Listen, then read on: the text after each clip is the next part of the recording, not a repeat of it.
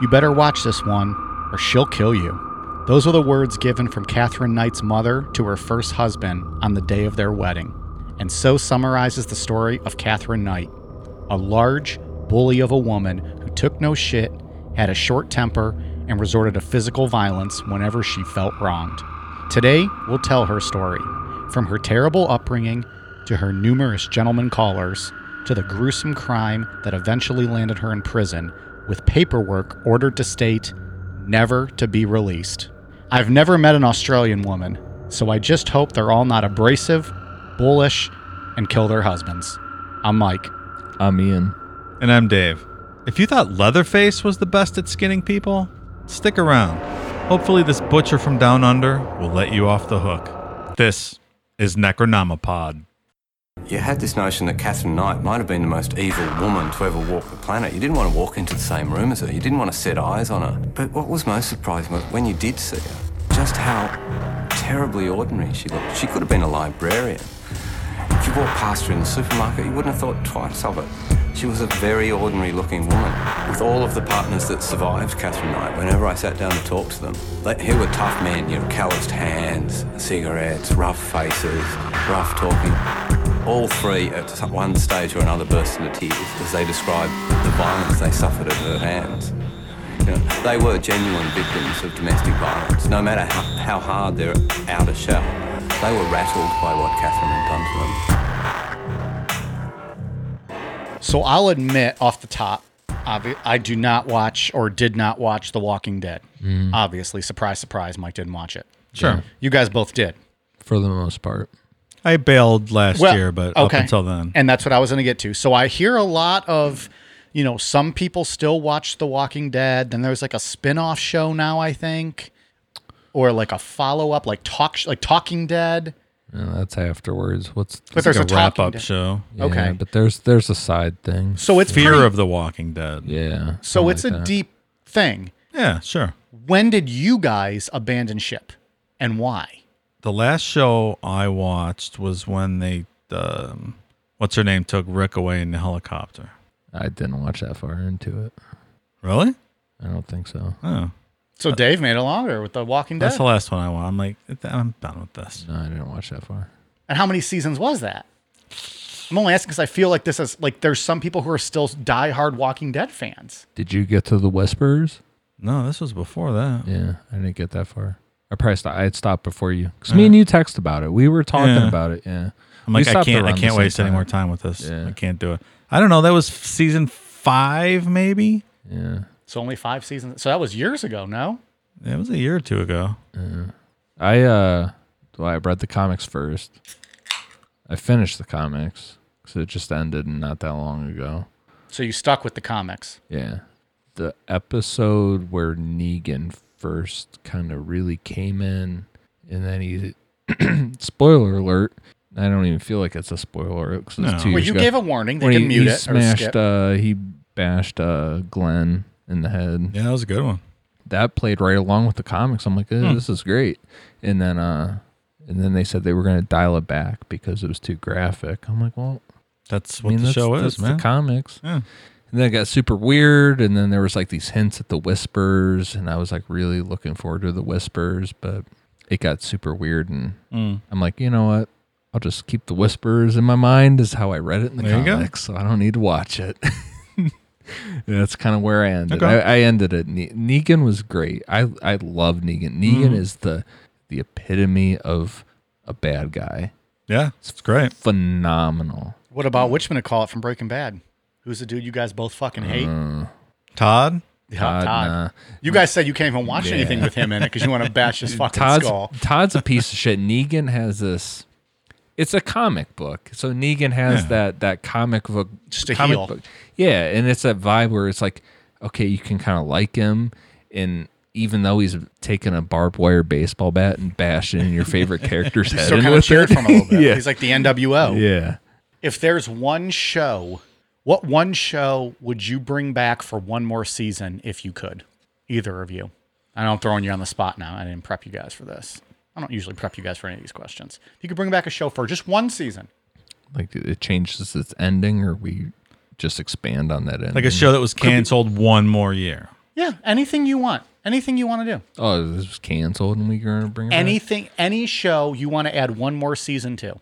It's pretty. It means you can expand on a finale or you can change a finale. I mean, you have a whole season. I am going to go with the Watchmen from last year on HBO. You talk about that show a lot. I haven't It seen was it yet. so great. And they canceled it, or The guy that wrote it didn't want to do another series. And HBO they just, did one season? They packed it in, yeah. Probably the Is single. it comic book? Now that It was I a have graphic HBO, novel I wanna- from way back. It really, I explain. It wasn't the. It was like a reimagining of the base story, like the movie from years ago. But you highly followed the recommend- graphic you novel. highly Oh, it's recommend those. fantastic. Did you like Sin City? Yeah, it was The all right. movies? I loved those movies. And Yeah, they're good. graphic novel. If you haven't Ish. seen The Watchmen, though, probably the greatest single season show I've ever seen, and Regina King, one of the greatest actresses ever. There it is. I loved so you it. would do another season of that. Absolutely. If you want to read graphic novels, you just go down The Watchmen, Alan Moore, V for Vendetta, Watchmen, Swamp Thing. Well, that's not what I asked Ian. I'm just telling you what this dude has wrote. It's good stuff. All right, so if I had to pick one, I would say Better Off Ted. Really? It's a great show. It was canceled like mid. I don't even know what that is. I've heard of it. I don't. It's kind of like The Office, but it's like this like pharmaceutical laboratory kind of thing. It's really funny, but yeah, it got canceled like two. It has the girl from Arrested Development in it. Okay. Ellen DeGeneres' wife. She's in Portia it. de Rossi? Yeah, she's the main character in it. But it got canceled like midway through the second season. I thought it was super funny. You guys ready to lose some listeners? Yeah, I think Arrested Development is the most overrated show of all time. you're wrong. It is- Both it is of you are wrong. not 'Cause I already know good. what he's gonna say. I watched 10 episodes, the first 10, and I was like, why am I watching this? This is such a waste of time. Yeah, I wanted to like it too. I'm I love surprised Jason I didn't Bateman. love it. And I love Jason Bateman. It's not funny. I've watched it like It's 4 or not 5 good. times all the way through. It is bad. I wanted so to like good. it. I don't know why. Maybe I'll give it another shot. Yeah. I don't know. Maybe I I'll don't try know it about again. these new seasons with Netflix, but the first 3 are good. Maybe I'll try it again now that I know a little bit more what to expect, but I could not get into it. And I had people swear to me I would love it. Yeah. Yeah. We better get on with the show. Someone's going to post a review about our inane banter going for 9 minutes. What 11:30, Pally. So fuck Goddamn. that, listener. Hey, I didn't even mention fast food, and I wasn't even going to tell Ian that today for lunch I had a Wendy's double. Didn't get a triple because I didn't want to fall asleep at my desk. Had a double. Last time we I didn't mean to record- go us on a rabbit hole. all right, we're going. So we got something crazy today. We're going down under for the first time. We almost did this as a bonus show at one point. I'm so did. glad we didn't. Yeah, I know. This needs to be out to the masses. This is our first Australian show. Behind the United States, Australia's number 2. They love us. We have over a there. strong legion of Yes, Australian we do. listeners. I want to. Thank you very I much want to to go them. there. First live show might be in Australia. I want to go. Absolutely. Well, after these viruses go away, we're allowed to leave the country. Yeah, shit's getting locked down. It's only a 20-hour flight over there, so that'll be fun. Easy. We'll record 4 shows on the way over. Yeah. I think the first live show might be in Australia, if it's not in Cleveland. I want to go. I want to do it all. I want kangaroos. I want Well, I don't want any kangaroos. Motherfuckers. will hit you. boomerangs. The old Nick Diaz kangaroo. Remember that thing? Boomerang. All right, All right, let's get into it. Get into it. Catherine Knight was born October 24th, 1955, and raised in a very unconventional and dysfunctional family environment. Her mother, Barbara Rohan, had been married to a man named Jack Rohan and lived in a small town of Aberdeen in New South Wales, Hunter Valley. Barbara and Jack had 4 sons before Barbara began an adulterous relationship with another man named Ken Knight, who was a friend and co-worker of her husband. Dirty. You done me wrong. She did him dirty. The Rohan and Knight families were like well known in the conservative rural town, and the affair caused a major scandal. And that's kind of a thing that we're going to get in through without this whole story, is that there's these certain families in Aberdeen that have been there for decades, and when they get involved with each other, they all have certain reputations, and when they get involved with each other, shit happens. Like the Hatfields and McCoys. That's exactly what I was going to say. That's literally what I was getting ready to say. Local backlash forced Barbara and Ken to leave Aberdeen and move to Moray. None of her 4 sons went with her, and the 2 older boys continued to live with their fathers, while the 2 younger sons were sent to live with their aunt in Sydney. Barbara had 4 additional children with Ken, including a pair of twin girls born in 1955 in Tenterfield. Catherine Knight was the younger of these twin daughters. So she came out second?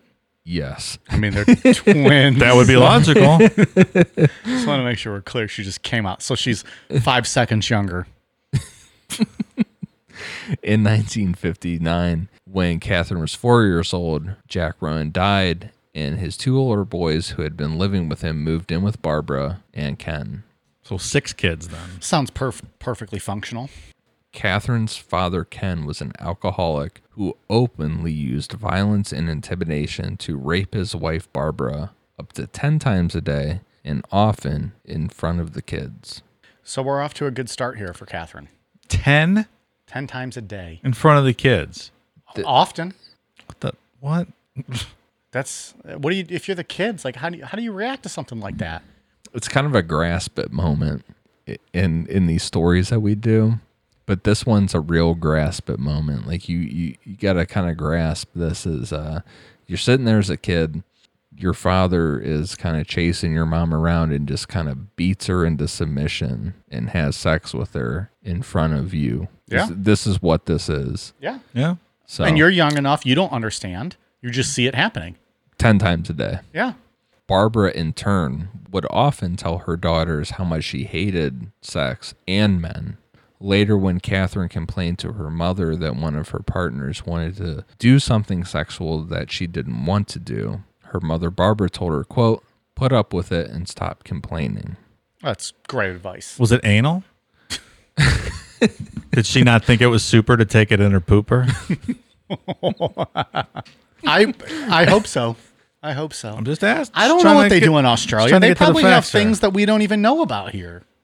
Really? Yeah, I'm sure. Like special sex acts? Probably. Stuff you never heard of. Right. I don't know what they do at that part of the flat earth. Like, that's just so far away. They're near the ice caps over there. That's not a knife. This is a knife. Catherine also claims that she was frequently sexually assaulted by several members of her family, but not, she specifically says, not by her father, which continued until she was 11 years old. So on top of seeing her mom raped 10 times a day, roughly, she was also sexually assaulted for the first 11 years of her life. This is what she claims. This is kind of a running thing with her. I feel like that was let me be very clear. Yeah. You have one day. We don't really know because she claims a lot of things, and that's not to say people that don't. Well, so is that victims true about aren't to be believed, but Catherine Knight has a lot of things that she claims that are not accurate throughout this story. So she's suspect. Okay. That's Sure. okay to say. Yeah. Fair. There's minor doubts about the details of what she says, but psychiatrists that examined her, for the most part, they accept her claims of what she says as far as sexual assault, as far as when she was a child, and family members have confirmed that the events did happen. Based on her behavior as we get through this, it's evident that something happened to her. Barbara's great-grandmother was an Indigenous Australian from the Moray area who married an Irishman. Barbara was proud of this fact and identifies as an Aboriginal. This was kept a family secret as there was considerable racism at the time. There was a source of tension with the children. So this whole Aboriginal marrying an Irishman thing was kind of off limits. Well, I mean, we know how that goes in this country, so I can imagine. Apart from her twin sister, the only person who Catherine was close to was her uncle Oscar Knight, who was a champion horseman.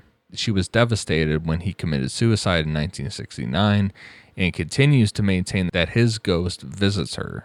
God damn, she can't catch a break here. Did her twin sister kind of endure the same treatment? Absolutely not. Well, I don't know about the same treatment, but the same outcome, absolutely not. As far That's as that's interesting. as Well, far 'cause as it's a- behavior. Yeah, because you can, make the nature versus nurture question if she went through the same kind of upbringing and Right. endured the same, violence and whatnot, but Yeah. didn't turn out the same. Okay. As far as a woman that just beats the shit out of everybody that crosses her and goes But I down mean, this like, path, has her no. twin sister ever confirmed any of these stories or any of these that we know of? Or has she been kind of off the grid? From what I read, it was that family members were willing to confirm some of her stories, but not all of it. So after her uncle, Oscar Knight, committed suicide, they moved back to Aberdeen that year. That year, she attended Musselbrook High School, and Catherine became a loner and is remembered by classmates as a bully who stood over smaller children. She assaulted at least one boy at school with a weapon and was once injured by a teacher who was subsequently found to be acting in self-defense. So she attacked a teacher, and the teacher Yeah. fought back. Yeah. And when I just said that Catherine Knight is like a very, I alluded to that she's a tough woman. This is kind of where we're getting into the realm here of her. She is a very tall woman and a very tough and strong woman. They said there was accounts Intimidating looking. Yes, that she had man's hands was a lot of the things. She was very strong and very tough. Remember that Seinfeld episode with man hands? Yes. By contrast, when she was not angry, Catherine was a model student and often earned awards for her good behavior. Upon leaving school at 15, without having learned to read or write, she gained employment as a cutter in a clothing factory. It's a long time in school not to know how to read or write. Well, that was the kind of thing that I was reading about with, Wonder if that's common in the Australian public school system. well, in Aberdeen, that was kind of the thing, was like, if you're, we'll get into it, her dream job was to work in the slaughterhouse, the abattoir. So No reading or writing needed there. True. absolutely not. So this was not abnormal for her to leave school at 15 without being able to read or write. 12 months later, she started what she referred to as her dream job, cutting up offal at the local abattoir. We had a discussion off air earlier about abattoir because I did not know what that word meant until I did Apparently, this. I was not present for that conversation. Well- because Homeboy still doesn't know what the fuck we're talking about. Well, about abattoir or about awful? Well, I refuse to watch the Awful. movie Avatar. I'm not going to watch it. It looks stupid as shit. I'm not going to waste 3 hours. So she's cutting up avatars, You ever seen Avatar? blue people all over the place, I'm guessing, and I don't care. Okay. Just going to disregard that whole Avatar thing. Well, awful is scrap meat for anyone that doesn't know. Like entrails. Look what they make my beef jerky out of, probably. that I Probably. eat from the gas station all the Absolutely. time. I'm eating awful. The interesting about awful that I learned, because I will fully admit that I just Wikipedia'd that and tried to figure out what that word meant. For awful, you mean? Yes. They use some of that as like really like high end stuff. Like this is fancy. And then you take it home and cook it, and you're like, what is this shit? Well, it's like you go to like a 5-star restaurant. And it's something And from it's this awful. And it's awful. is in there. Well, it's just, yeah. I think the technical term or the definition is any cut of meat that's not muscle. Yeah. Is that what So it like is? liver, So what is- entrails, organ meat, heart. So what actually is, because there's probably people out there that don't know, as like me, what is an abattoir or Slaughterhouse. A slaughterhouse. Yeah. Okay. So like if you're getting like your Jello, like the gelatin, it's coming from the offal.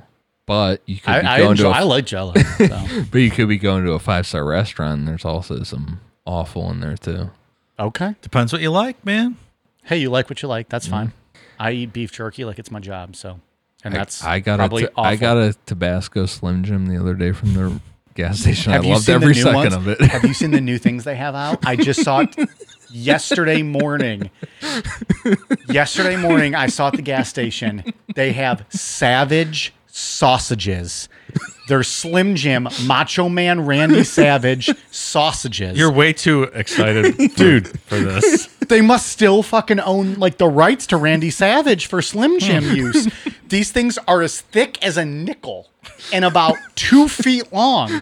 And it's a sausage, and it's Randy Savage sausage. And I didn't buy it, and to this day, it's the biggest regret of my life. I think I'm going to go back tomorrow and get one. Stand by for a review. I want a Randy Savage. Ooh, yeah. Dig it. Take the sausage, baby. Ooh, yeah. Macho Man. I'm going to get one, and I'm going to eat it. They'll still be there tomorrow. I'm sure they will be. And in 10 years, when coronavirus kills all of us, Hey. it'll still be there. And I'll be immune to it because I had the Savage sausage. So Catherine loved this job by all accounts. Like we said, this was her dream job. And she loved this environment so much that she would go down during her breaks to hang out with the guy that slaughtered pigs just to watch them die. So that was just... sounds great. Yeah. After working her way up, she was quickly promoted to boning. Hey, Mike got promoted to boning in his freshman year in college. He was like in hand job purgatory before that. It's actually very true. They call me the Bone Master. Previously, I was old Handy. They called me Handy. They said, "Oh, there's Handy. Oh, is he good at fixing stuff? Nope. Just can't close the deal." So when she got Promoted to boning. That's where we're at. Promoted to boning. when she got promoted to boning, she was given her own set of butcher's knives. And these knives would become her favorite thing in the world. Like, not even exaggerating that fact. Like, these knives would become like her children. It was how she would view these knives. Psycho alert. Yeah. While working at the abattoir, Catherine met her first husband, David Kellett, in 1973. Kellett had previously worked for the railways at Coff Harbor. His best friend was killed in front of him in a shunting accident, and he was later present when a train hit a school bus in Kempsey, killing 6 children in 1968. This story is littered with just great things. Yeah. There's just been so much great in this story thus far with, the rapings and the sexual assaults and then the train accidents and 6 children dying. It's pretty been tough. There's been more death in this story already than any of our serial killer stories, I feel like. Yeah. And we're just You're setting not the wrong. foundation. Good grief. David helped rescue these children and remove their bodies. And so he was a very heavy drinker, and this was attributed to these incidents. He was transferred to Musselbrook after causing several derailments due to falling asleep while shunting. You can't sleep while you're shunting. Doesn't seem safe. Goddamn, pal. Shunting 101. Stay awake, motherfucker. What is shunting? Can somebody elaborate It's- on that? Yeah, because I'm a manly man. I know what shunting is. It's transferring rail cars like to the sideline or to another track. Nothing I would ever be able to do in my life. What is it? Do you just pull a lever or? I don't know. I Googled it when I read the outline. I'm like, you fucking clowns. Somebody I was interested. I read the outline like 20 minutes ago. Get off my dick about it. His behavior deteriorated and he eventually lost this job, but soon he got work at the nearby Aberdeen abattoir where he became close friends with Catherine's brother. He began dating Catherine. He also occasionally slept with her twin. Whoa, twin fucking. Boom. Zoom. Like zoom. together at the same time? I doubt it. I doubt it. I doubt it. I was waiting for the whatever he did last time. Reminds me of that double mint gum commercial. Remember that? A double pleasure is waiting for you. What is it? Double your pleasure, double your fun. That's the statement of the great mint of double mint gum. Goddamn. I don't know why I know that. Maybe it was all just a joke about fucking twins. I thought so. Double mint gum was just playing off you should bone some twins. Chew our gum, your fresh breath, you'll be able to bone all of them. So often, if David Kellett got into a fight, Catherine would step in and back him up because in Aberdeen, she was well known for just beating the living shit out of anyone who upset her. Because we said it earlier that she is a very large woman, but just reiterate that she is a very tall and very tough woman. Just a broad, big woman. Yes. And she'll fuck you up. That it's like But she's if also her boyfriend is in a fight, pull him aside and just fucking beat the shit out of anybody. You're out in the town fist fighting with your girl. That sounds cool. Yep. But like, go ahead. No, I go. say that's what Ronda Rousey's husband feels like. Well, yeah. Travis Brown, though, knocks somebody out, too. Right. I mean, he's not, unless you're Derek Lewis, I'm going to knock his ass out. But A couple that fights together stays together. hey. I mean, this girl has seen some shit, though. Yeah. Like, she's... Yeah, I'm I not think I would downplaying be her a hostile life. person, too. Yeah. Yeah, I'm not downplaying her life. No, I don't think any of us are. I'm just Yeah. saying, making a point. Catherine married David Kellett in 1974 at her request, with the couple arriving at the service She on... proposed to herself via him. Well, that is how it was told, was that it was kind of like, because they were in this is like a slaughterhouse community in Aberdeen, so it was kind of like when you hit the age of 18, it was like, well, you should be married and you should be doing stuff. So it was kind of, how I read it was that when she hit 18, she had already been like kind of dating him and stuff. And so she just went to him one day on their break and was like, hey, you're fucking getting married to me. You don't have anything to say about it. Me and you are getting married. He's like, I'm not. The fuck I am. And what'd she say, Dave? Oh, two. Nailed You it. fuck. Nailed it. Nailed it. Professional actor over here. He's a voice actor. So the couple arrived at the service on her motorcycle with Catherine driving and an extremely intoxicated David Kellett, Yes. who had spent the past 2 days drinking on the back. Well, he was just forcefully proposed to some big ass woman that's gonna beat his ass. He's like, well, I'm gonna get drunk. My last few days being single. Yep. He's riding bitch on the back of the motorcycle around town for But, 2 like, days getting I hammered. just picture like him not even holding on. He's literally just like dead on the back, and she's probably like holding onto his legs as his arms are like flopping in the wind. So according to David, as soon as they arrived, Catherine's mother, Barbara, gave David some advice saying, quote, You better watch this one or she'll fucking kill you. Sit her up the wrong way or do the wrong thing and you're fucked. Don't ever think of playing up on her. She'll fucking kill you. Nailed it.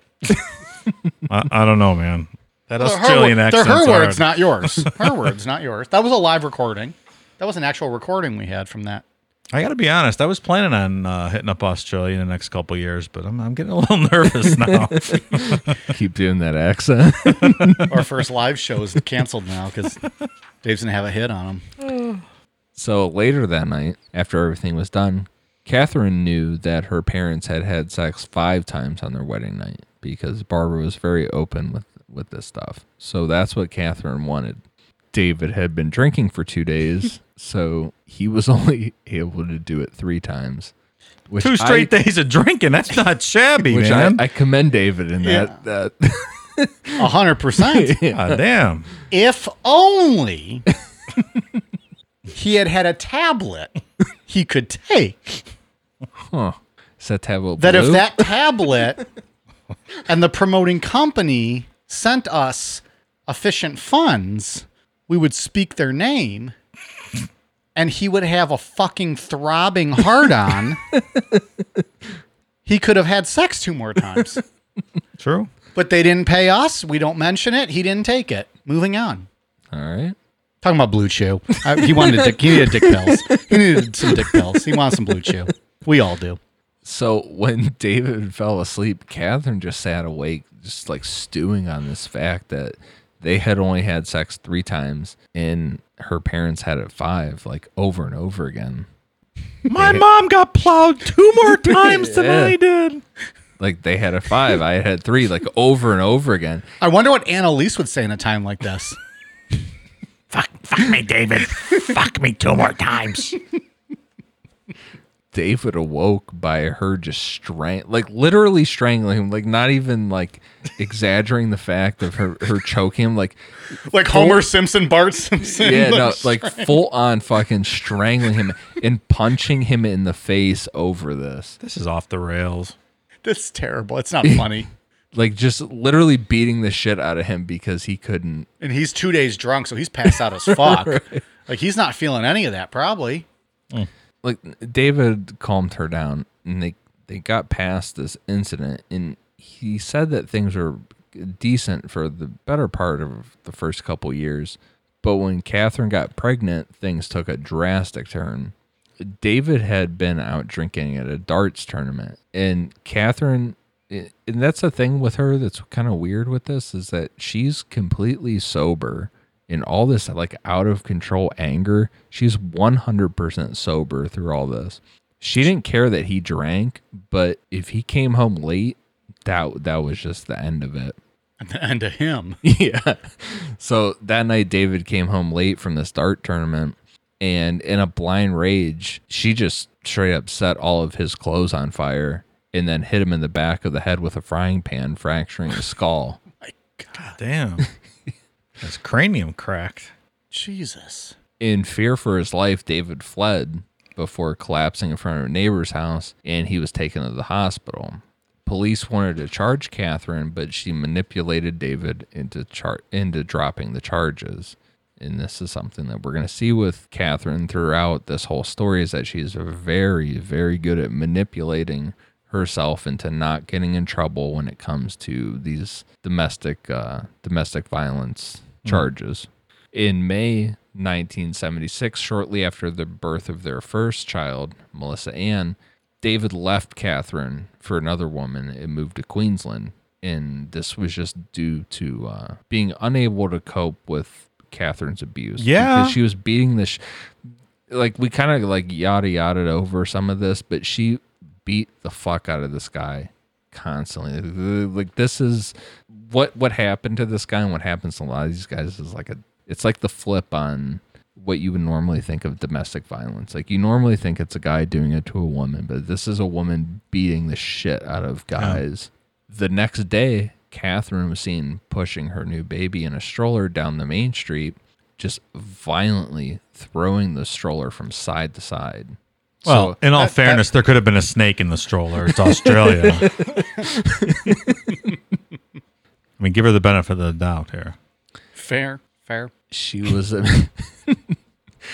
admitted to St. Elmo's Hospital in Tamsworth, where she was diagnosed with postnatal depression and spent several weeks recovering. Immediately after being released, Catherine placed Melissa on a railway line, knowing full well that shortly a train was due. So just dumped the baby off, and she knew damn well that the train was coming. She then stole an axe and then went into town, threatening to kill several people, just walking up and down the main street, swinging this axe around.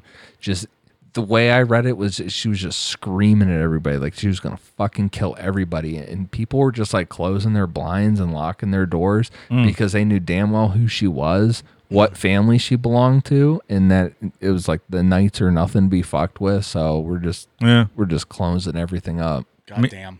Obviously, she would have stuck out like dog's balls, but they knew who she was, so they weren't going to fuck with her. Is there an Australian reference? That's Australian slang I'm trying to throw in here. Oh, okay. Stuck out like dog's balls. Is that a thing they say? Yeah, I did my research, man. How the fuck do they say that? Dog's balls? I mean, okay. Inconspicuous. You notice dog's balls. That makes sense. Or conspicuous. Conspicuous, yeah. You notice dog's balls, I guess. They're just drooping out. See, makes sense. Yeah. So, baby on the tracks, Kathy swinging the axe. This is quite a scene. Sounds like my last album. So an old man named, known simply as Old Ted, was foraging for nuts and berries near this railway line, and he found and rescued Melissa Ann. And by all accounts, it was like minutes before this train had passed. Catherine was arrested and again taken to St. Elmo's Hospital, but recovered and signed herself out the following day. So it's a miracle. Yeah. After Catherine got out of the hospital this time, she directed her anger towards the people in the town. David had left her, but if his truck was still broken down, he wouldn't have been able to leave Aberdeen. And in her mind, the only reason he got out was because his truck was fixed. So she directed her anger at the town's mechanic nicknamed Hoppy because he had one leg. That's clever. God damn. That's a stretch, first of all. Second, I'm a big fan of this Hoppy guy. Yeah. Fixing up everyone's cars, getting them running. Meanwhile, he's hopping around on one leg. He's got one leg. Love Hoppy. Catherine had been staying at her parents' house after leaving the hospital, but one morning she left early with her daughter to go to her own house and get some things. She got a paycheck, a pair of scissors, a large knife with a curve on the end of it, and some bandages. Then she went down the street to the house of a teenager she worked with at the abattoir named Margaret Macbeth. It's like one of those curved pirate knives you put in your teeth and slide down the rope on the ship.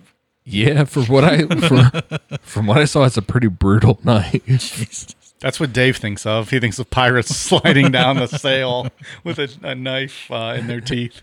Or you hold the knife with both hands and you put it in the sail and You slide down. Yeah, that's what I would more think of. Yeah, you cut your way down. It's like that's like from like a Donald Duck or Mickey Mouse cartoon from back in the day. Very swashbuckling, if I must say. Margaret's mother answered the door, and Catherine told her that Melissa Ann was sick and needed a ride to the doctor. She said that she would drive up and pick her up, but she had to get ready. Mrs. Macbeth got all of her kids in the car and drove up to Catherine's to pick her up. So when Catherine saw that it wasn't just Mrs. Macbeth, that she had all these kids in the car, she got pretty irritated and said, quote, "There's too fucking many of you. I'll have to get rid of some of you." That was not a good Australian accent. I thought that was pretty. You did fine. We'll stick with it, though. You want to do a take two? No. She then reached into the baby stroller where Melissa Ann was sleeping and pulled out this huge curved blade, this straight up slaughtering knife. And Catherine first went after Margaret, who was able to get away from her and like kind of get out of the way up to the porch, and she only got a cut on her cheek. Catherine then pulled out the scissors and bandages and told the family that she was going to cut them all up and then bandage them back together.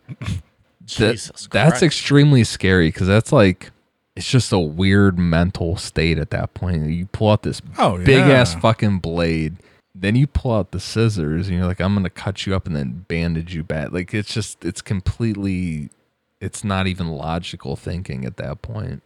That's off the deep end stuff. So while this family is held hostage on the front porch, Catherine is looking around for something. And as it turned out, she had a gun that was hidden on her porch. And the night before, her father went over and took it because it was kind of like, hey, my daughter's a fucking nutcase, so I'm just going to go and grab that gun and take that away from her. And she probably would have killed people that day if that gun wasn't taken away from her. It's a lot of close calls in this story. Yeah. I think we're gonna have a lot more we're about to talk about here coming up. But even though the gun was gone, the big butcher knife that she had was enough to hold this family hostage, and she demanded that they take her to Queensland to find her husband David. Mrs. Macbeth was quick to come up with this idea for an escape and told Catherine that they needed to stop at a gas station before they could make it to Queensland. I believe they're petrol stations. Yes. Look at this guy. Knows it all. He's an original over here. Can't wait till we go do a live show in Australia. And Dave just gets us all around town. He knows everything. He loves kangaroos like they're buddies and Absolutely. all that stuff. So Catherine was fine with this idea because she just figured, hey, I could cash that paycheck that I brought with me and we're good. Let's go to Queensland after this. Always looking on the money. So at the petrol station, Dave, is that what you buy your Fosters? Oh, I think you can buy Foster's at any retail location in the whole country. Oh. And I believe they have like vending machines on the streets, right? Oh, you just absolutely. buy Foster's. What's the only beer available in the whole country? What's the only drink, I think. Like they don't have soft drinks or water. It's just all Foster's. Foster's. You run a marathon, you got a backpack of Foster's. Sure. Yeah. They hand you little cups of Foster's when you course. on mile 20. I get it. Foster's is what? It's Australian phobia. We've been trained our whole lives to think that. Why would their government lie to them? Like it's True. or I mean, why would our government lie to us? It's their government lying to them, I think. Like they don't know that Foster's is their lifeblood, right? I guess. They're also very close to the edge of the flat earth, being over there by the ice caps. That's true. Just saying it all makes Yeah. sense. It's probably pretty cold over there, huh? Like all year round. Well, that's why they have the Fosters on the streets. It just stays cold. That's what I heard. Once they got there, the whole family was able to escape and lock themselves into an office at the gas station in a blind rage. And this just like kind of shows the strength of Catherine Knight. She ripped a blade off of a tractor mower and just started hacking at this metal office door with it. She's nothing if not determined, this one. No. Nothing's going to stop her. Like we said that she had this issue with the town mechanic, Hoppy. because he fixed that car that got David out of there. So she saw Hoppy, and for whatever reason, even though she was, like we said, she was super angry with him, she dropped this tractor blade and didn't hurt him. Instead, she just pushed him over and stole his crutch. Poor fucking Hoppy. And used it to pry the door open with. God damn Hoppy. Just fixing cars, minding his own business. One leg getting by.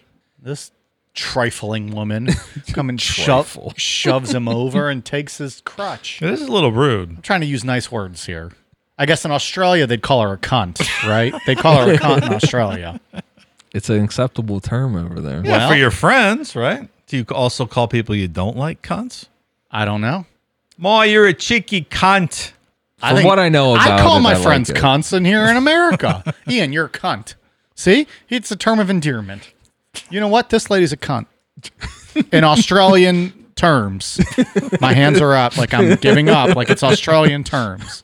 It was said with this crutch that she just like was beating the shit out of everything around her, just like swinging it around, beating the shit out of stuff. And It's a very cunty thing to do, right? I would I'll say stop. so. I'll stop. I'll stop now. So she used it to pry open this door, and she eventually got into the room and grabbed one of the Macbeth kids and held a knife to this boy's throat. The police arrived shortly after. Through negotiating, they were able to convince Catherine to let this boy go. After she let him go, the police used brooms to kind of like herd her back and like keep her at arm's length so she couldn't do anything. So police couldn't even like maintain this woman? Or like Brooms? yeah, that's what I mean. Like they couldn't stop her. Well, I don't know what the laws are with That's like, a fairly guns. benign takedown. You know, in this country, there would have been 25 SWAT teams in there beating the fuck out of her. She would have been dead. yeah. That's what I mean. Like I the guess that's story true. would Like have I'm been thinking over. Australia. Like They're just sweeping it away. do they not just have guns to pull out and like point at her and be like, "Get down, or we'll fucking shoot you, you cunt"? It's Australia. it's a That's how harsh- they talk in Australia. It's a harsh term here. I assume that's how they talk there. That is absolutely how they talk. Dave, how do they say it though? A cunt. Cunt. Cunt. You got to watch the comedian Jim Jeffries from Oh, he's so Australia. good. He'll tell you how to He's say cunt. So good. You cunt. Jim Jeffries is fucking hilarious. Yeah, when I was reading this, I don't know what the laws are over there and like what like if they can have actual like live firearms or not. But when I was reading this, I was like, well, if this was America, the story would be done right here because she Yeah. would be dead and that would be the Meanwhile, end of they're it. using broomsticks to chase her away. I'm not like saying she's a that's fucking right, but- rodent under your porch.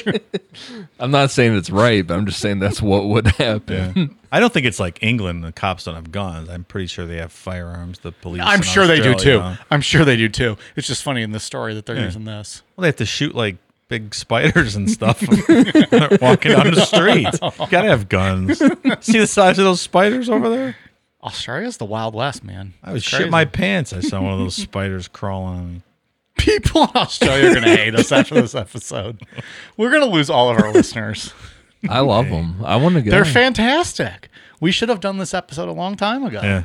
So after they cornered her with these broomsticks and just like kind of kept her at arm's length, and she just finally crashed and just fell down, like just complete adrenaline dump, just like completely crashed. She was admitted to more psychiatric hospital. When the police informed David Collette of the incident, he blamed himself, and he left his girlfriend and moved back to Aberdeen with his mother to support Catherine. This guy's as nuts as she is. Put down the Fosters, pal. Yeah. Jesus. So when she was released on August 9th, 1976, into the care of David, Catherine's family was angry because they blamed David for all of this. And this is kind of like a running thing with Catherine, was like that she could do no wrong. It was everybody else's fault for what was going on with her. And they didn't want Catherine to go anywhere near him. So David went to pick Catherine up at her parents' house, and while he was waiting outside, her mother Barbara came outside and kind of was giving him like kind of the what business. The what for, like what get the fuck out of here. And she started choking him out, like reached in the car and started strangling him. This choke move's a family thing. Everyone does the choke. And The Knight family choke. and David just sat there taking it, like he didn't fight back. He might have had a thing for being choked, though. A little bit. Maybe. A little bit. He had a thing for that. Well, Catherine walked outside and spun her mother around and just straight out like walk off punch, one punch knockout, just dropped her mother. It's the most fucked up story I think we've ever talked about. What the hell is going on in Australia? It's in the water. The Fosters, I think, right? Well, you got to remember, it is a penal colony. I mean, you know. Just walked off her mom. Yeah. I'm not going to say anything disparaging about Aberdeen, but I don't know anything about Aberdeen. From this story, it seems like Aberdeen people are not the ones to be fucked with. I don't think that's disparaging at all. I think that's probably a point of pride. This whole community sounds like people that are not the ones to be fucked with. Yeah, exactly. Yeah, clearly. Get your ass choked out, punched out, or slaughtered.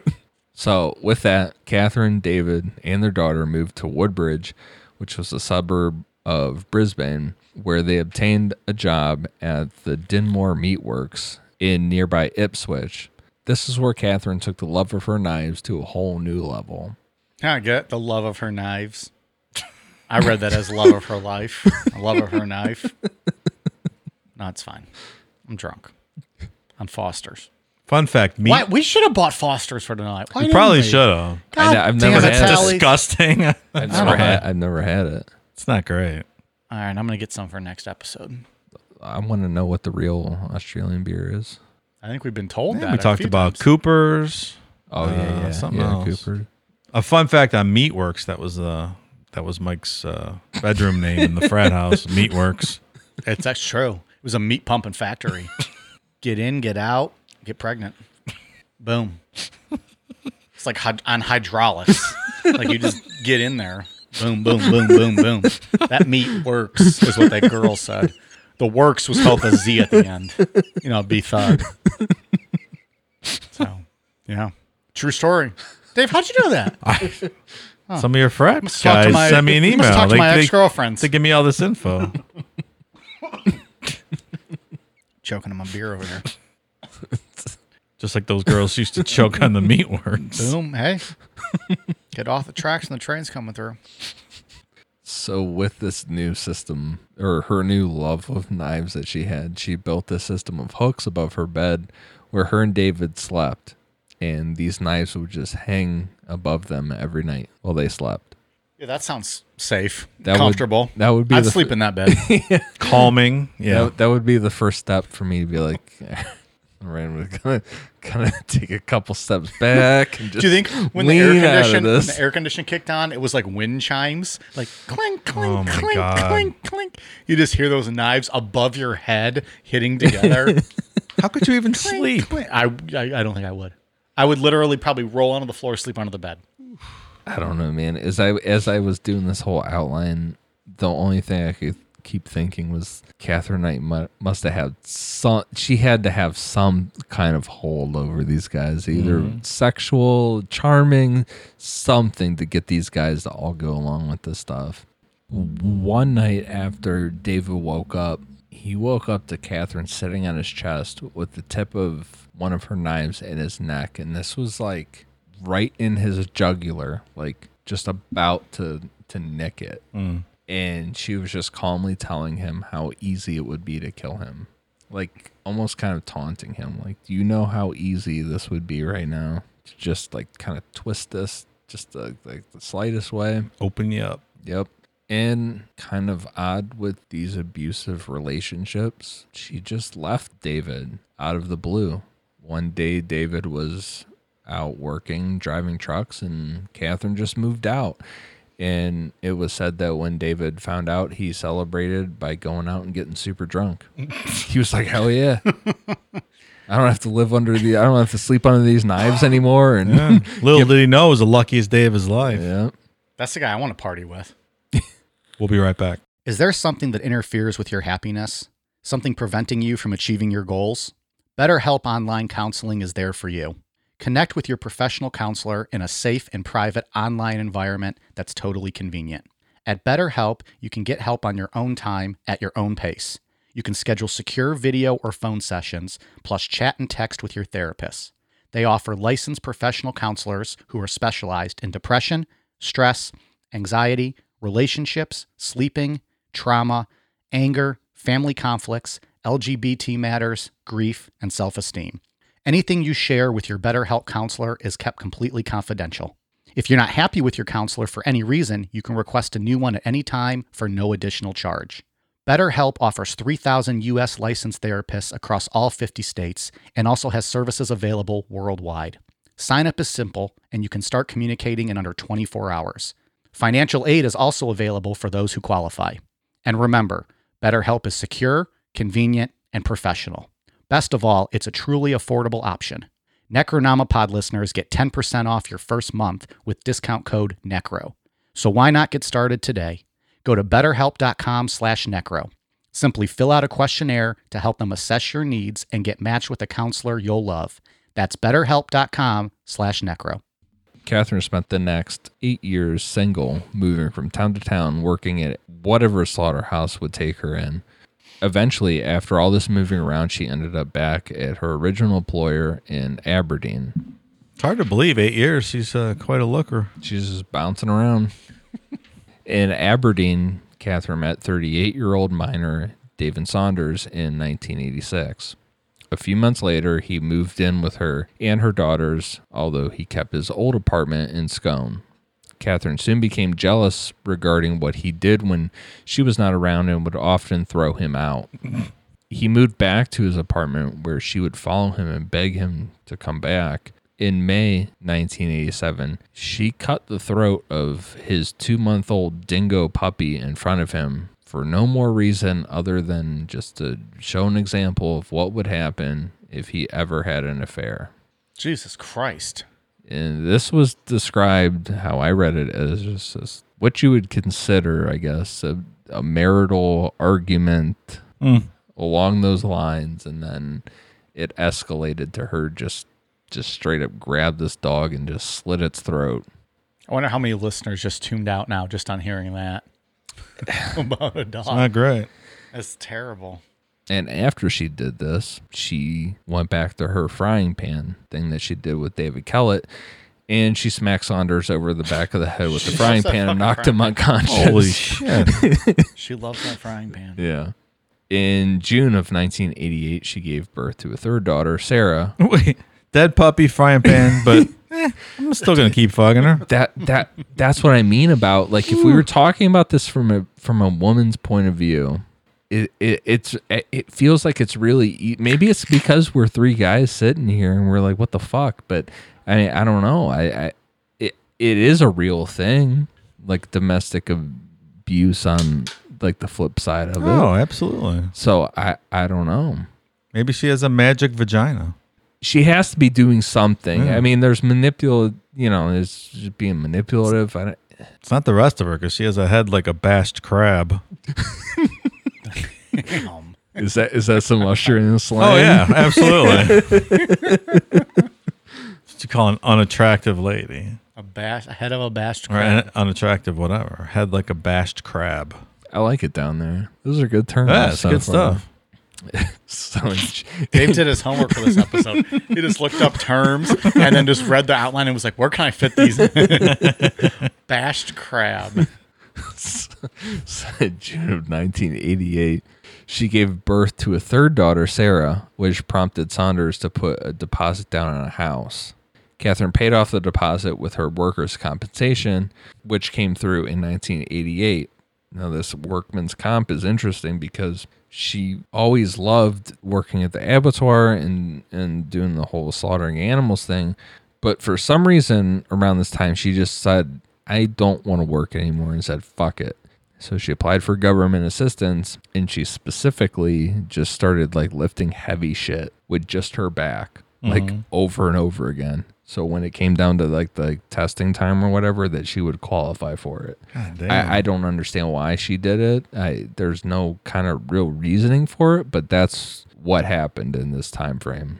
She decorated their house with animal skins, skulls, horns, rusty animal traps, leather jackets, old boots, machetes, rakes, and pitchforks.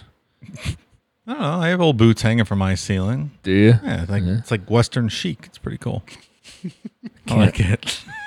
Can't wait to sleep under that bear trap just hanging up. It's wild. Sounds like a peaceful night. Oh, yeah. Is there any pictures of that decorating scheme? I'd like to see that. After an argument where she hit Saunders in the face with an iron before stabbing him in the stomach with a pair of scissors, he moved back to Scone, but when he later returned home, he found that she had cut up all of his clothes. Saunders took off in the middle of the night and went into hiding. Catherine went to find him, but no one admitted to knowing his whereabouts. And so within this process of hunting down Saunders, she met another man named John Chillingsworth. This girl sure gets around. Do Australians use the term floozy? I don't know. Good question. Let us know, Australia. There's guys willing to test their luck, I guess. Okay. Catherine met John Chillingworth at a bar called the Willow Inn. John Chillingworth was also a slaughterhouse employee and a heavy drinker. She's got a type, huh? So all three of us would meet her types. Heavy drinkers.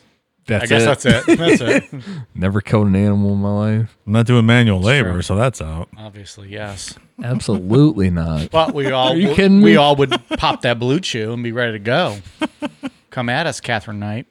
I walked down Slay this motherfucker. I walked down a trail last summer. That's the last outdoors I ever done in my life. See, outside sucks. There's no reason to ever be outside ever. Outside is terrible. So we kind of like alluded to this whole thing of like these families in Aberdeen, like to kind of being like this local thing. The Chillingworth family were just as much of a local presence in Aberdeen as the Knight family. They had been in Aberdeen for 60 years, and they full well knew Catherine's reputation, so they were not thrilled to find out that John was dating her. And from what I was reading, John was kind of like, he was kind of like the good kid in that family. You know, kind of like, oh yeah, we're all drinking super heavy and fighting each other and shit, but this one's the good one kind of thing. John had left Aberdeen for about 15 years and he came back. So to him, he didn't really understand exactly who Catherine Knight was. What it was to him was like, hey, I met this tall redheaded woman that is just ready to fucking fight people and I'm all about it kind of thing, you know? Yeah. And he probably would have figured it out for himself eventually, but he got her pregnant within a couple weeks of dating her. Between her and her mother, how many fucking kids do these people have? Whew. Too many. Holy shit. Too many. The difference with John Chillingworth compared to other men that Catherine had been with was John was bigger than Catherine. And that's something that she ran with for everybody that she had ever been with other than him. She was always significantly bigger than all these guys. So she could bully them and kind of impose her will on these guys. So instead of physically abusing him, she almost immediately started like the psychological abuse. telling him that she didn't know if the baby was his or not. Like, it could be, but it might not be. I don't really know. To get her Aunt Maury. You are not the father. So Catherine and her kids claim that John was physically abusive towards her. And this is kind of a thing that we haven't really touched on, but she did with every person she was ever with. And John Chillingworth, as shitty as it is, he fully admits that he punched Catherine in the face after she punched him and broke his glasses. There's no evidence to support that John Chillingworth ever beat her up, or there's no evidence to support that anybody ever beat her up. He just might have defended himself the one time. Right. I that mean, she got aggressive with him. Yeah, and I'm not saying it's great. It's not good at all, but she used but based on what we've heard about her so far, right. You almost understand his situation. Catherine left John Chillingworth shortly after meeting another man at a bar named John Price. By all accounts, John Price was a good guy. And the thing that was said about him the most that I could find was that he could drink for all of Australia. That's all these people do over there. A bunch of drunk Aussies drinking Fosters all day. And think about that. He was the gold medalist of all of them. Yeah. Can we just, get his spirit in studio here? Beer Olympics. I hope that someday that there's a story written about me where they're like, yeah, that Ian Kehoe, he could drink for all of America. Goddamn right it could. He could drink for all of his country. That's a man's man. He might be on the Mount Rushmore of Necronomipod now. We can throw him up there. He can drink for a whole country. Mr. Muggs, Art Bell, Barney Hill, and John Price. John Price, throw him up there.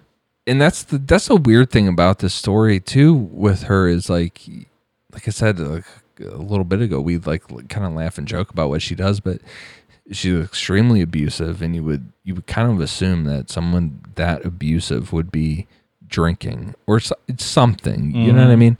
But she's been completely stone sober this whole fucking time, which is kind of even scarier. That you almost feel like she's like a drunked up rage, but she's not.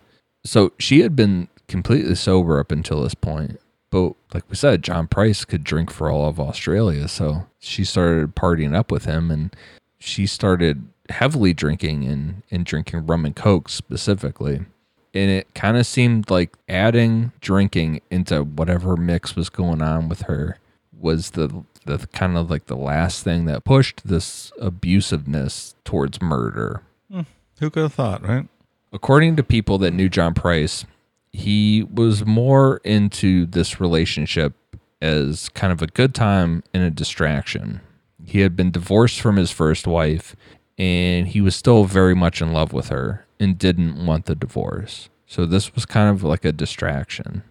John had kids of his own, and they had an immediate bad feeling about Catherine Knight from the moment they met her.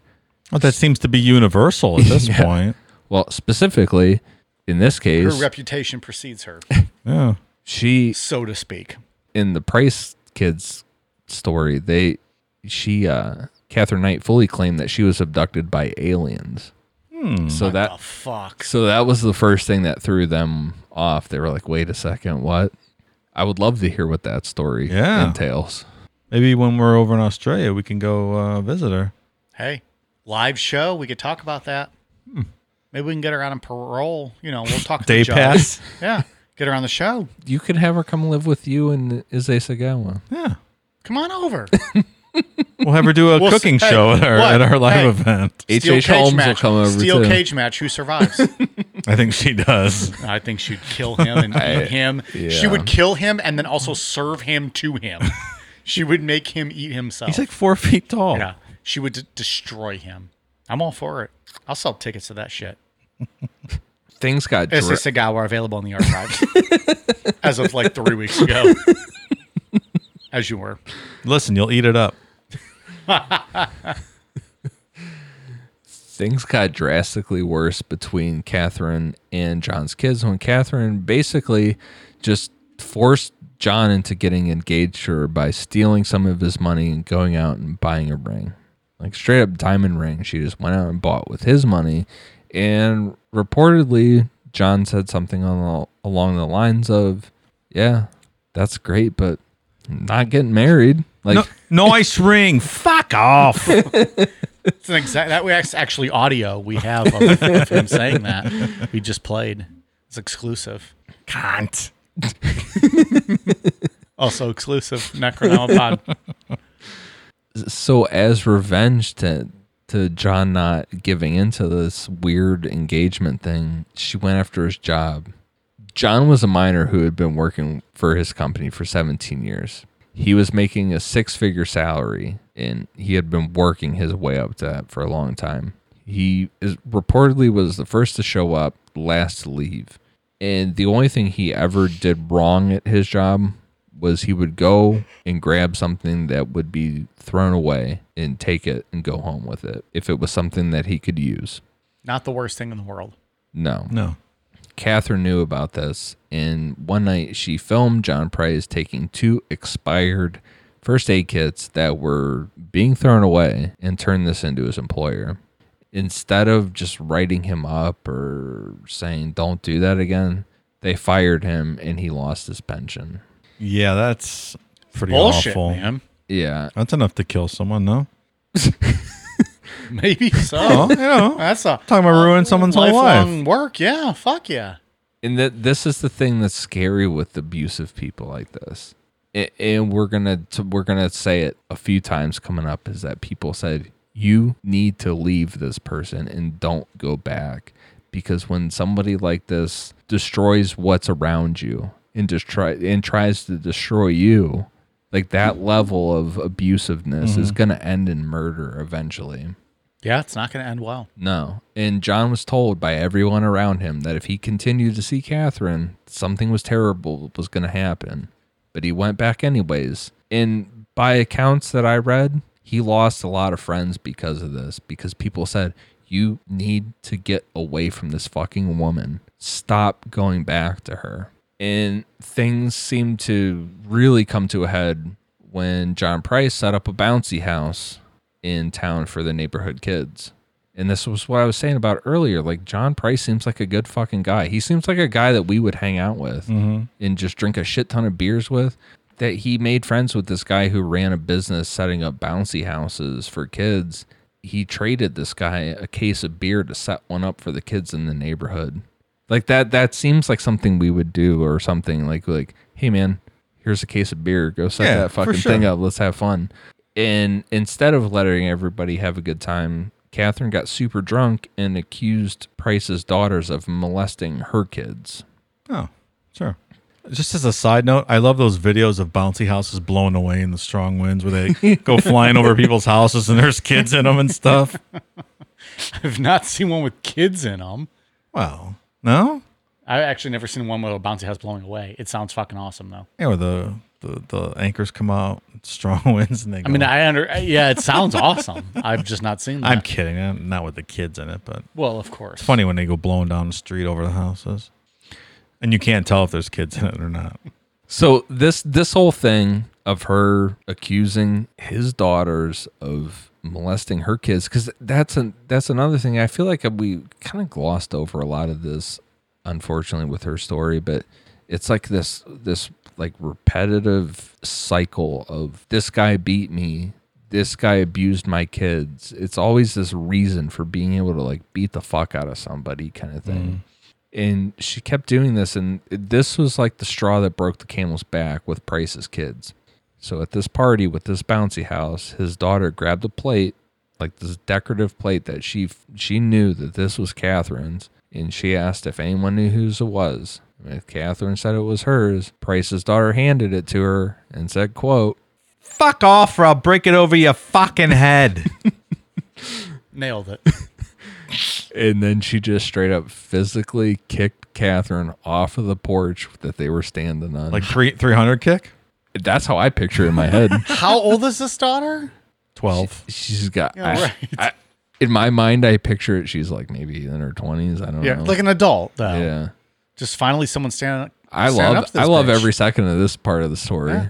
This is Sparta! Just fucking kick that bitch off the porch with our plate in her hand. Take that plate, I'll break it over your fucking head and just boot your ass off there. Motherfucker. This is kind of, it seems like you kind of go through her story, you research it online, whatever, and you don't really, you don't see this little detail, but I feel like it stands out because she didn't get angry, she didn't fight back, and she just kind of stewed on this. And I feel like this is like almost Price's kids became part of the problem at this point, and it kind of set things in motion for what we're about to get into. A few days later, they had another heated argument, and Catherine stabbed Price in the chest, and that was it for him. I mean, apparently you can do anything in Australia and not go to jail. Do they have any laws or anything over here? Australia is jail. They're in jail. She stabbed like 25 people already. Yes. Well, it's in jail. Where are you going to go? Where are you going to go? I mean, he's right. Like, who does this bitch have to kill to do something about this? You mean like since you live in a penal colony, you can just commit crimes at will and Well, that's nothing what I was happens? saying, Dave. That's what I was saying. They throw you in a hole or something? Like you're already there. Like you're in jail. What are they going to do? Throw you in the water? I feel like outside of Thank you for getting my joke 10 minutes after I said it. I was formulating my response and you started moving on. I'm sorry for the delay. Fucko. God damn. I feel like outside of aliens, if there wasn't system failures, we wouldn't have a show to do. Yeah, that's probably a fair point. Yeah. So she stabbed him in the chest, and there were people that he worked with. I mean, he had gotten fired from the mining thing, but he got another job. And there were people that he worked with that kind of were taking bets on like what type of injuries John Price would show up with the next day. And he would keep explaining it away as like it was an accident, it was this, it was that.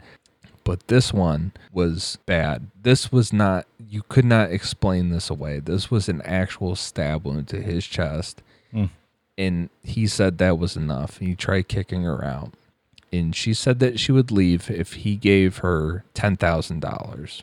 And it was almost the way that I read it was like, you give me $10,000 and I'll leave, or else I'll fucking kill you, is how I read it. That sounds about right. And you know what? In fairness to John Price, good on him. He wasn't going to give her any money. But at the same time, he was absolutely terrified of her. So he went to the justice of the peace and got a protection order against her. But they told him that it would be 3 weeks before they could get it to go through. It's helpful. John went home to wait it out. And all of his friends and family told him that you cannot go home. Do not go home. I repeat, do not go home. That woman is dangerous. Do not go home. But John was afraid that because of that whole bouncy house incident and all that stuff, that if he went into hiding, Catherine would do something to his kids. So he went home and waited it out. And he told his friends that if he didn't show up to work the next day, Catherine had killed him. On February 29th, 2000, Catherine set out to say goodbye to her loved ones, lay out the groundwork for her defense, and murder John Price. God damn. Dun, dun, Is that like a commercial break right there? You like how I'm laying this out? Boom, boom. So Catherine first went around telling everybody that she could in town, everybody around Aberdeen, how John Price had beat her up. And she was showing everybody bruises on her chest. And she was like, it was said that she was like full on, like just pulling down her shirt and showing everybody she had these bruises. And I mean, it's not known for sure, but it's highly suspected that these bruises were self-inflicted. And she was going into detail about how John Price beat her up. And John Price's first wife that we talked about that he was like still in love with and didn't want to divorce, she said that there wasn't a mean bone in his body, that he would never touch somebody ever. Sounds like it. Poor guy. Yeah. Trying to work and drink and live his life. He could drink for Australia. It reminds me a lot of me. I could drink for Australia. You could drink for America. I also could. I've been told that before. I was like, Mike, you could drink for Australia. Mike, you could drink for North America if you wanted. I said, no, I'm not going to brag about that. It's a bold statement. Give me that alcohol. I'll do it.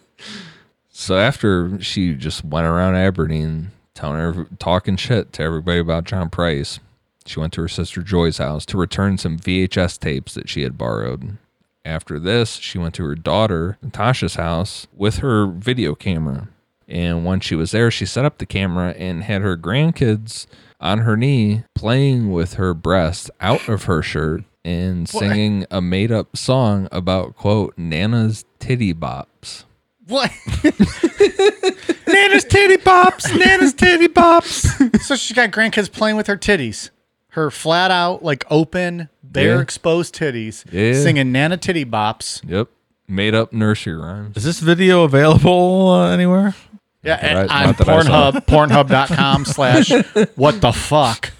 Pornhub.com/Nana's titty bops. Yeah. Jesus Christ. Not sure what's happening. Straight there, up but- titty out. And they're just flopping around with it going Nana titty bop. God damn. Is this what happens in Australia? I don't think I want to go there. For a live Crazy over show. there, right? I don't want to sing Nana titty bop. That's mandatory when you land. You go through customs and they make you sing that. Nana's titty bops. We are generalizing a whole country on one show. Meanwhile, we've done like a year and a half of just American brutality. Just shed light on how shitty our But country we're just is. Right. yeah, but we're just shitting on Australia off of one story. It's not fair. But still, Nana titty bop's pretty fucking weird. So with that, around 11 o'clock that night, Catherine set off to go murder John Price. John Price had been spending the evening drinking with his neighbors and went home. Hell yeah. Yeah. He's just doing his thing, man. In this shitty fucking relationship, getting his ass beat, tired of dealing with this shit. He was out drinking with his neighbors, went home around 11 o'clock and went to sleep. Catherine showed up at his house while he was sleeping. She came in and watched television for a few minutes and then took a shower. After she showered, she put on some black lingerie that she had bought from a thrift store earlier in the day. Wait a minute. Like used? Wait a minute. Well, hold the fuck up. Use lingerie. Yeah, I mean, Thrift store? Isn't that illegal? it's Well, it's Dave, lawless down there. You're in a man. penal colony. True. You can resell intimate apparel, apparently. Like if that's touching your naughty bits, Naughty bits. would you put Nana's that titty on? bops. Titty Yes, bop, titty exactly. bop. All of this. Like, I'm not wearing anyone else's underwear. I wouldn't wear one of your guys' underwear if I needed it. Like, I just wouldn't need underwear that bad or lingerie that bad if I was a chick. What? So we're selling used? You can buy it at Goodwill, dude. I don't think so. Oh, Okay, yeah, I'm not yeah. arguing whether or not you can or can't. I'm arguing whether or not you would. Oh, well, I don't And know. why would you? Why are you You're buying trying to used save lingerie? You're trying to save a buck, man. It's cheap. Okay. All right. What? I'm giving you guys both the Steve Harvey look right now. Like, no, that's not okay. It's not okay. I don't believe you can buy lingerie at thrift stores. In Australia? Or you In mean- this country. I don't know about Australia. I've not There's seen- no I've laws never- in Australia. I mean, you I can do don't- anything you want. I don't go to thrift stores very much here, but I've never seen lingerie the few times I have. That's kind of weird. We're going to find out tomorrow, though. So after she put on these thrift store lingerie, she then woke Price up and they had sex and fell asleep. I know I stabbed you, but you want to fuck? That's what I'm saying, man. She must have been good at something because Yeah. at 6 a.m. the next day, a neighbor became concerned that Price's car was still in the driveway and he did not arrive at work, and his employer sent a worker out to see what was going on because he specifically said the night before, if I do not show up at work, she fucking killed me. Yeah. I'm dead. Yep. Motherfucker called it. He called his own death. He's the Babe Ruth of death. Both the neighbor and the worker tried to knock on Price's bedroom window to wake him, and they alerted police after they noticed blood on the front door. Police arrived at 8 a.m., breaking down the back door. They found John Price's body with Catherine comatose after taking a large number of pills. She had stabbed John Price with a butcher's knife while he was sleeping. According to the blood evidence, he woke up, tried to turn on a light before attempting to escape while Catherine chased him to the house. He managed to open the front door and get outside, but either stumbled back inside or was dragged back into the hallway where he finally died after bleeding out. He was stabbed a total of 37 times. Holy fuck. And to just kind of elaborate on, I don't know if it's whether or not he was in shock or if he was just that much accustomed to her abusiveness. He had no defensive wounds at all. He didn't try to defend himself one single That's time. interesting. So take that for what you will. So he was drunkenly passed out. Or he just didn't think that she would fully do it to him. I take it. Well, maybe at the start. The way I take it as But then by that then he had already you're comatose or whatever. You know, You're incapacitated. Yeah. And then she just fucking finishes the job. the way I take it as is leading up to this, he had been stabbed twice. I don't know if he fully thought that she would actually kill him, is the way I look at it. But why would you still not defend yourself from stab wounds? Because he thought it wasn't for real. He'd been stabbed twice. He's been groomed to think that it wasn't going to kill him. Minor wounds, though. But Minor wounds. even if you told me I'm not going to kill you, I'm going to stab you, I'm going to stop that. Like, no one's going to allow themselves to be stabbed. Well, somebody did. I don't think he allowed it. He didn't defend himself. I think he couldn't. I think he probably was super drunk when she started it. And then by the time she finished those last probably 30 stabs, he was in no position to be able to defend himself. Yeah. I mean, yeah, you could, for sure. I mean, you could argue it either way. It's a way up for He was drinking with neighbors ahead of time. I don't know. Oddly, Catherine went to Aberdeen, withdrew $1,000 from Price's account at an ATM, and no one knows what happened to that money. That's all of her family members. Everybody says, I don't know what happened to that $1,000. Yeah. So somebody got that fucking $1,000. Well, did we ever say, you already said how she was found, correct? Mm-hmm. So do we think she just bought like some fucking pills with that money and just took those and passed out? Yeah. So, That seems the most logical, right? Well, she kind of throughout the story, she had like a multiple, like half-hearted suicide attempts.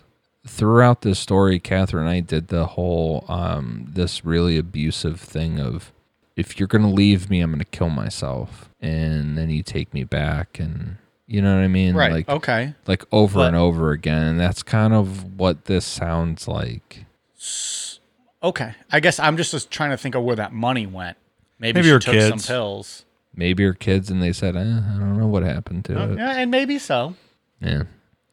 Several hours after Price had died, Catherine skinned him so precisely that she took his skin off in one piece with his face still intact. She then hung the skin from a meat hook and left it on top of the door in the lounge room.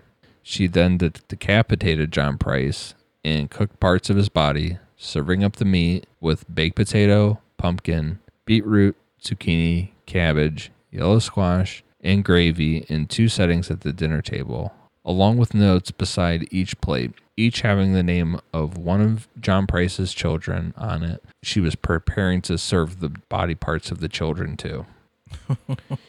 That's next level there. So let's unwrap this for a second. She was so good at being like just a skilled butcher from all these years, and then just pulled him completely off, and his face was still intact. Ugh. Still Pull. intact on the skin or on his body? In the skin. So when she took the skin off, His the face was still intact lit. with the skin she was holding in her hands. Right. So if you were hung up, your face would still be there. The whole body is there. The whole front of the body is there in skin. Everything. Just peeled you off and put you up on a hook. And about to serve you to your kids. That was the Trying. that was the plan. There was a third meal that was thrown out in the back lawn for unknown reason, and it's speculated that Catherine had attempted to eat it but couldn't go through with it. Probably because it tastes fucking gross. For it tastes like pork, is from what I've heard. Probably. I believe we discussed From what that I've before. heard. We've discussed that before, have we not? From the culinary magazine articles I read, it tastes like a Didn't pork. we discuss that, Dave? And you and I both said we would try it? Yeah, absolutely. I would absolutely. And Ian said no. No, And I was told it tastes kind of like pork. I would taste a very small bite. And I probably wouldn't like it, but I would just want to try it just to say I did. I would never do it. I respect that, but I don't know. It's meat. Meat is meat. Well, Dave wouldn't do it anymore. He's a vegetarian. Nope, So no more meat. you got any of that tofu human? I'll try that. It's just stuffed with rice and grain and everything else or whatever. Green. Nothing guys eat what your- tofu is made out of. You guys eat your fucking sofritas from Taco Bell, whatever that shit is. It's Chipotle number 1. What did I say? Taco I would Bell. love Taco myself Bell. some for Your fajitas, right? sofritas. Sofritas right now. John Price's head was found in a pot with vegetables. Sometime later in the sequence of events, Catherine arranged Price's body in his favorite chair with his left arm draped upon an empty liter of a soft drink bottle with his legs crossed. So she was saving his head to eat later. I don't know, man. It's kind of this whole thing is just like it goes from like almost like OJ level of like domestic violence to like fucking Ed Gein, Right. in a matter of like minutes. That's true. Yeah. Well, she was probably saving the head to have it for brekkie with a little Vegemite on it. See? Well, brekkie was Vegemite. No one knows what the fuck that means. Have you guys had Vegemite? No. I want to try it. I don't even know what that is. I want to try it. It's a weird thing. It's like a spread. brewer's yeast it's a weird But it's thing. a spread, right? You put on, do you eat just on bread or you toast it? I don't know. I'll eat it. I mean, I don't know. Where can we get that? Can you get that? Australia? But you can't get it here? I don't think so. I think you can. Okay. Well, let me know. I'll get some Vegemite. If I can do it, I'll try it. I'll try it on air. Bonus episode, of course. You got to pay for that shit. Eat Vegemite while you take Blue Chew. Okay, but I can't be responsible for my actions after that. I try to fuck a sandwich. I don't know. Whatever. Holes is holes. And we're at that point of the night. Charlie Runkle, Californication. Holes is holes, Hank. All right, we're gonna try Vegemite live on air. Bonus episode. Vegemite? Veg-a-will? You heard it. How can you not sign up for Patreon now? Patreon.com/Necronomipod. That will be a bonus episode. We're going to eat Vegemite. We're going to eat Vegemite on a bonus show. Wash it down with some Fosters. All right, let's wrap this bitch up. All right. Catherine left a handwritten note on top of a photograph of John Price. It was blood-stained and covered in small pieces of flesh, and it read, quote, "Time got you back, Jonathan, for raping my daughter. You, Beck," referring to John Price's daughter, "for Ross. For little John," referring to John's son. "Now play with John's dick, John Price." All right. Means nothing. It's nonsense. Basically how this went down, Catherine did what she did and then took a handful of pills and did this like kind of half-hearted suicide attempt is what happened here. So when she was taken in, she declined her initial plea offer for manslaughter, and she was arraigned on March 22nd, 2001 on the charge of murdering John Price, to which she entered a plea of not guilty. Her trial was initially set for July 23rd, 2001, but was adjourned due to counsel's illness, and it was refixed for October 15th, 2001. When trial commenced, Justice Barry O'Keefe offered the 60 jury prospects the option of being excused due to the nature of the photographic evidence, which 5 accepted. When the witness list was read out to the prospects, several more also dropped out. So people were not thrilled with I want to look at that. seeing John Price. I agree. Catherine's attorneys then spoke to the judge, who adjourned on the following day. The next morning, Catherine changed her plea to guilty. The jury was dismissed. It was now made public that Justice O'Keefe had been advised of the plea change of the day before. He had adjourned the trial and then ordered a psychiatric assessment overnight to determine if Catherine Knight understood the consequences of the guilty plea and was fit to stand such a plea. Catherine's legal team planned to defend her by claiming amnesia and disassociation, a claim supported by most psychiatrists, although they did concur her sane. 2 psychiatrists concluded that Knight suffered from borderline personality disorder, but it was heavily noted in her sentencing that people with borderline personality disorder would not do what she did. No reason has ever been given for her guilty plea, and despite giving it, Catherine still refuses to accept responsibility for her actions. At the sentencing hearing, Catherine's lawyers requested that she be excused to avoid hearing some of the facts, but this was denied. When police officer Timothy Lyons took stand to describe the skinning and decapitation of John Price, Catherine became hysterical and had to be sedated. I'd have to be sedated too. Don't skin It's good advice, Ian. Thank you. the fine gentleman that could drink for all of Australia. National fucking hero, that guy. Bullshit. No joke. On the 8th of November, Justice O'Keefe pointed out that the nature of the crime and Catherine's lack of remorse required a severe penalty. He sentenced her to life of imprisonment, refused to fixed non-parole period, and ordered that her papers be marked as, quote, never to be released. And it is the first time that it has ever been imposed on a woman in Australian history. She will to the receive God damn. life in prison. Never to be released. Never happened before. There are like more than 100 in California alone in the United States. So Mark, what's going never on to be over there? released. Yeah. So Life who's the real imprisonment? penal colony, Dave? I think it's California. Probably, but they're going to fall off into the ocean eventually. We right? love putting people in prison in this country. Earthquakes is going to take them We away. do, my friend. That might be a topic for our side political show. Absolutely. Yeah, when we do those political shows, of course. There are more people in prison than China in this country. It's outrageous. Yeah, that was a crazy statistic for reading about them. You couple that with fucking private prisons and, incentivizing judges paid off by private prisons to sentence people to prison. It's just outrageous. Who's the real penal colony? I ask again. So, by all accounts, Catherine Knight loves it in prison. She's never had a single outburst, nothing violent. She's never been reprimanded for anything, not a single incident. She makes headphones, like those cheap headphones that you get on the air flight when you're flying. Sure. That's what she does all day long. She plans parties. She's the party planning committee. Exactly. She's Angela from The Office.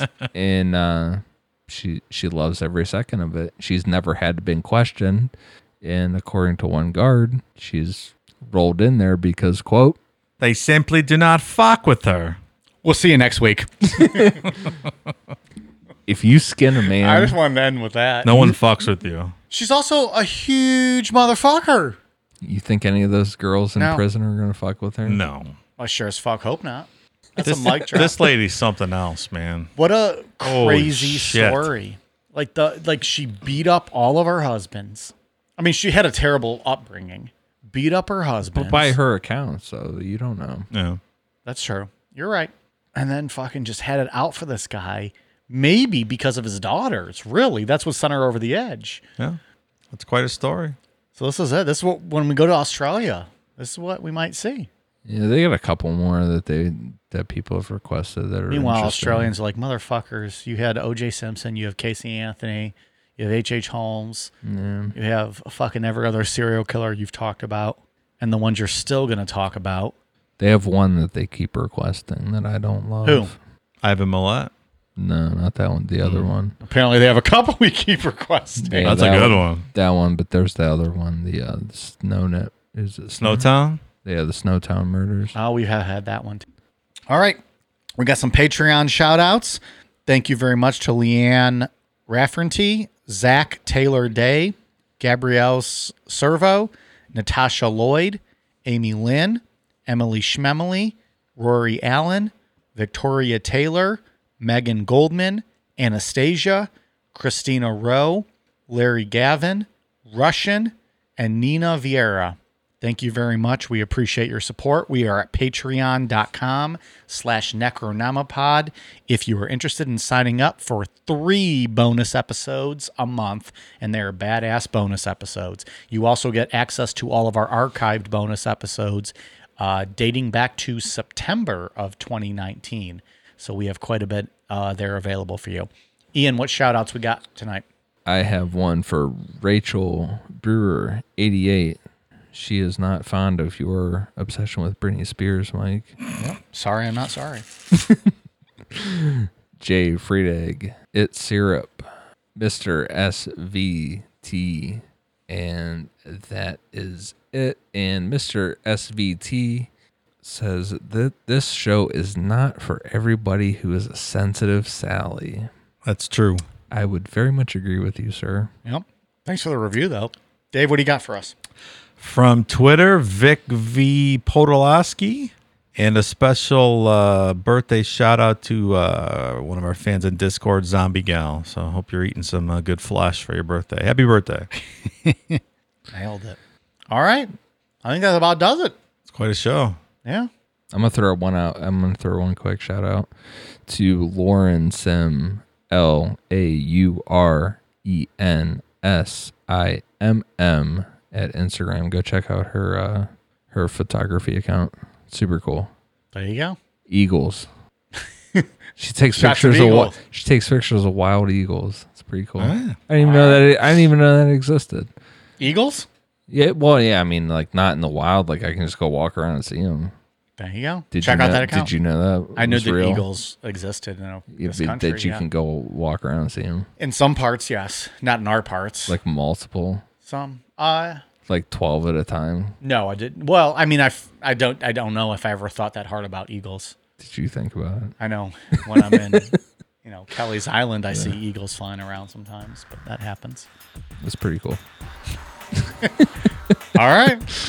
Well, we'll see you guys in Australia over on our Australian tour, hopefully in the near future. And the rest of you, fuck off, whatever. Ready for a cold beer? Yes, sir. Cheers.